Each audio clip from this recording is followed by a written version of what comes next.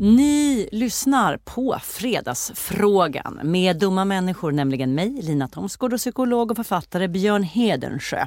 I Fredagsfrågan svarar vi på bryderier och frågor om mänskligt beteende som kommer ifrån när och fjärran. Och idag har vi fått en fråga från Myrorna. Den lyder: Hej Lina och Björn. Enligt vår konsumentundersökning så tycker 3 av 4 svenskar att vi måste köpa mer second hand för att påverka klimatkrisen. Men samtidigt uppger 46% av de tillfrågade att de ogillar tanken på att ha på sig kläder som någon annan har ägt. Det här trots att många nyproducerade plagg fullkomligt dryper av kemikalier och modeindustrin och fast fashion står för så mycket som 10% av de globala utsläppen av växthusgaser och har alltså en enorm miljöpåverkan. Så fler behöver välja andra hand i första hand. Så varför känner många ett motstånd inför att handla second hand fastän fördelarna är så många? Så bra fråga. Verkligen. Hör du vilken härlig röst jag har idag? Ja, varför har du en sån härlig röst, Björn? Den låter som några par vår naturvin igår kväll, men det är inte det vi pratar om här. Tyvärr är det inte det, utan det är en gammaldags förkylning. Jag vill bara förklara för lyssnarna varför jag låter som jag gör. Det är tas emot. Jo, men är du en sån här... Är du sån? Har du problem med second hand? Absolut inte. Jag hade det när jag var yngre. Och det är som att man hade en period när det här med fräschhet var liksom, kanske tonåren. När så det absolut värsta som fanns var att man inte skulle vara fräsch.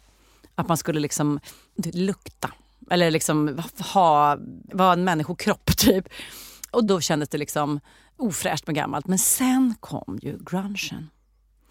Och i den en estetik och ett ideal som handlade om liksom... Att inte duscha? Ja, till viss mån. Men alltså, det handlade om att så här, motsatsen till fräscht, motsats till helt och rent och sådär. Och hela den här crusty-grejen som ju var rätt stor när typ jag gick på gymnasiet. Ja, det här var några år senare, för det där var något annat. Ska vi förklara för lyssnarna vad det är? Det är alltså att man skulle ha ett hår som man kunde koka en ganska bra buljong på. Ja, exakt. Ungefär så. Ja, alltså precis. Det skulle vara... I alla fall, grunge. Och så skulle man åka till Barcelona och spela didgeridoo och gå på lina och sånt där. Nej, och jonglera med dina crustade gjorde det. Vi Ja. andra nöjde oss med att vara för abort, pro-choice och att ha manchesterbyxor och hår som var lite stripigt. Okej. Det var vi grungeare till skillnad från dig, du lindansare. Jag vill ha till protokollet att jag också var grungeare. Okej. Men varför tar du upp exempel som didgeridoo och lindans? Därför att det var väldigt stort vid den här tidpunkten. Det var liksom parallella spår. Jag vill inte prata om dem ens. Men jag vill det var 2 oduschade rörelser. Ja, jag vill prata om den oduschade rörelsens innebörd för mig. För att då blev det plötsligt häftigt, smart och coolt, trendigt att handla kläder som var second hand. Och det har liksom hållit i sig för mig. Och intressant nog håller i sig än idag. För att det som är så märkligt med idag är att det finns en väldigt tydlig trend som det här som brukar säga capsule wardrobe och capsule collection. Jag kanske uttalar ordet fel. Ja, men det är en sån här trend som är så här, lite hittepåig att så här, du behöver bara 8 plagg i din garderob. Köp 8 spillans nya och det nu. Det ska vara den här skjortan, den här pullovern, den här svarta kavajen. Det här, så här. Och så låtsas man att det här ska vara det mest hållbara som finns. Men så vet man att om 2 månader så kommer samma jättekedjor att göra reklam för en helt ny inriktning inom trender. Och då ska det vara något helt annat du ska ha. Men nu i alla fall så har man förklätt det här till att det räcker med de här plaggen resten av ditt liv. Vilket det såklart inte gör för de här företagen. De behöver ju sälja nya kläder. Men genom denna trend där det liksom ska vara fräscht och onoppigt och finaste kvalitet och nytt och så här. Så går det liksom att hitta den tillfredsställelsen även inom second hand. Att hitta liksom fin kvalitet material på second hand och så där. Och det är jag glad över. Men jag skulle vilja återgå till den här grundfrågan. Ja. Alltså på ett psykologiskt plan. Vad är det som gör att vi liksom har, trots att vi vet att de här nya plaggen verkligen så här dryper av kemikalier, det är bara fräscht. Och är liksom tillverkade under de sämsta av former, kostar klimatet, kostar arbetskraften etc. Jag ska säga en sak, att det här med kemikalier var lite nytt för mig. Det är sant. Ja. Och jag läser ändå tidningen ibland. Så att jag tänker att dels kan det vara liksom en liten kunskapsbrist. Ja. Det kan nog vara att man aktivt också väljer bort att tänka på... Sen kan det finnas kunskap, till exempel jag anar att vissa plagg som man köper i butiken är tillverkade av barn i sweatshops under kanske inte optimala förhållanden, men att Men den länken tänker jag inte googla mig fram till. Den länken tänker jag inte googla mig fram till, precis. Lite aktivt undvikande sådär. Och sen tänker jag också att det kan ju vara den här grejen med att vi besjälar objekt. Alltså jag tänker mig att det är en delförklaring i alla fall. Att en pryl är ju bara en pryl, kan man tycka och tänka. Men det är faktiskt så att vi känslomässigt, saker som är begagnade, vi har lite magiskt tänkande där. Okay. Jag kommer att tänka på det här bizarra faktumet då, att det finns en andrahandsmarknad för föremål som, i USA framförallt tror jag att det här är då, en föremål som så här, massmördare eller kända brottslingar har haft. Ja, det vill man ha. Ja, eller massmördare heter en seriemördare. Det finns en sån andrahandssajt där man kan handla sådana saker.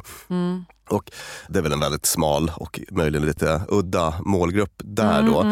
Men vi funkar också så lite till man sådär att det finns studier till exempel som visar att folk är väldigt ovilliga att sova i en hotellsäng om man har fått veta att någon har dött i den sängen.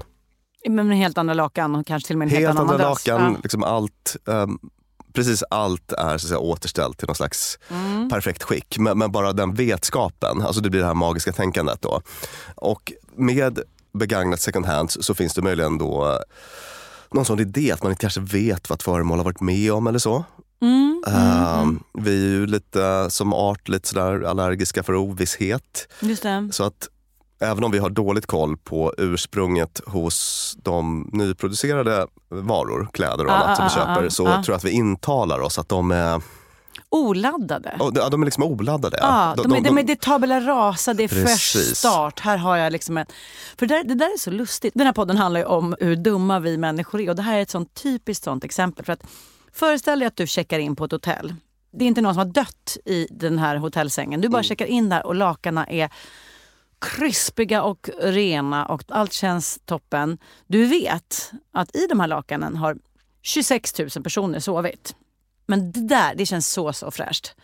Medan skulle du gå in i en second hand-butik och hitta krispiga, fina lakan som en person använt, så skulle det kännas annorlunda. Ni hör ju själva att det här är... Så ett otroligt tankefel. Alltså en riktigt sån dumma människor. Ja, eller det här exemplet. Du går på restaurang och får maten serverad på en tallrik. Och du bara, så fräscht. Bestick, mums, så bakteriefritt och gott. Och liksom unikt för lilla mig. På den här tallriken och med de här besticken har tusentals ätit. Det är en väldigt populär restaurang. Går du in i en second hand-affär och ser en tallrik, kanske du bara, fast vänta, tänk om det är den här lilla keramiken ligger resterna av annan människas saliv. Båda de här är ju exempel på så här, gud vad knäppt vi tänker. Och vad den här nyproduktionsmarknaden tjänar på att vi tänker så. Ja. De tjänar på att vi tänker att den här tallriken, den här sjalen, den här prydnaden, den här bokhyllan är 1. laddad med någon annan människas ande, 2. ofräsch. Medan den här nyproducerade skitgrejen med en massa kemikalier, som ibland är så mycket kemikalier, så jag har ju varit i Indien på de fabriker som försöker ta hand om den skit vi lämnar bort. Alltså när det inte går till det lilla kretsloppet så att det går raka vägen till exempel myrorna som kan sälja det igen, utan det skjutsas i container över hela världen till Indien där kvinnor står, sorterar. Där nyproduktionsgrejerna innehåller så mycket kemikalier så att det är väldigt svårt att de håller liksom inte måttet. Det är sån skit jämfört med hur det var förr. Och här sitter vi och bara, jag bryr mig om hållbarhet och bra kvalitet så jag köper något nytt. Det är så dumt. Ja, det är så dumt, ja. Och sen så tänker jag mig då att det finns en sak till som är status. Ja. En norm egentligen. Jag har råd att köpa nytt. Just det. Alltså den enkla signalen. Sådär. Men det här är det fina, att där har det ju skett en normförskjutning. En enorm. Precis. Jag var tvungen att staka mig där för att förtydliga att det var en nästan ordvits. En enorm normförskjutning. Jag tänker till exempel på, jag jobbade runt millennieskiftet då var jag journalist på den tiden och jobbade då på en affärstidning som startade ett magasin som var riktat till ungdomar. Där själva idén var att det här skulle handla om konsumtion. Alltså det här ska vara en konsumtionsfrämjande tidning. Den ska alltså det var hela den publicistiska idén. Vi ska uppmana unga, välbeställda människor att köpa grejer. Och jag minns att den kändes så trendig och fräsch när den kom. Och nu... För typ det var så sexigt att bli tilltalad som en konsument. Som någon med en budget att bara bränna. Splurge. Yes. Och nu går det inte att föreställa sig något mer otidsenligt eller otrendigt eller liksom en mer omöjlig tidningsprodukt att lansera än den. Och det har hänt så himla mycket. Och jag har gjort precis samma resa som du. Att ha gått från att man har väl haft det där lite magiska tänkandet på något vis. Att det här är lite ofräscht och besjälat av massa historiskt gammalt muggeri. Men nu tänker jag inte alls så längre. Så att det är väldigt mycket någon slags normförskjutning som har skett. Och det där är då, för tittar man på exempel mitt hem idag. När jag flyttade hemifrån, då vill man ha nytt. Det fanns hyllor att hitta i grovsoprummet, men jag skulle prompt köpa med min alldeles egna hylla, för det var det fräscha. Och idag när man tittar i mitt hem, då får man ändå konstatera att jag är en väldigt så, norminkännande och statusjagande klassisk medelklassmänniska. Mitt hem har otroligt få nya saker. Alltså jag typ så här skäms lite om jag har, alltså så här, man bara, den här lampan så här, synd att den var ny. För det låter bättre, känns bättre. Att säga, hittade den på en loppis i Italien eller på en nätaktion. Precis, och jag tänker att den där, alltså om man tänker på den där att objekt har en själ, alltså den inom citationstecken, den så här, tankefiguren, den kan man också vända till något positivt. Eller jag har typ gjort det. Ja. Jag känner att det känns roligare med en lampa som har någon slags historia. Visst. Som har sett saker och varit med om saker. Det är också magiskt tänkande såklart. Men man ramar in det på det sättet. Eller nu gör jag det. Och jag tänker mig det är samma mekanismen på ett positivt sätt. Exakt. Ja, varför känner ni, lyssnarna, ett motstånd inför att handla second hand fast fördelarna är så många med att göra det? Det var frågan från Myrorna och de tar emot nära 30 ton kläder och inredning varje dag. När du lämnar in dina fina saker till Myrorna och handlar det du behöver second hand, gör du samtidigt världen till en mer hållbar och medmänsklig plats att leva på. Myrornas ekonomiska överskott går till välgörenhet. När ni behöver något, leta inte nytt. När ni tror er behöva den där nya prylen, kolla, finns det något motsvarande som är gammalt. Gå till Myrorna och låt er inspireras, för vi behöver göra en insats här.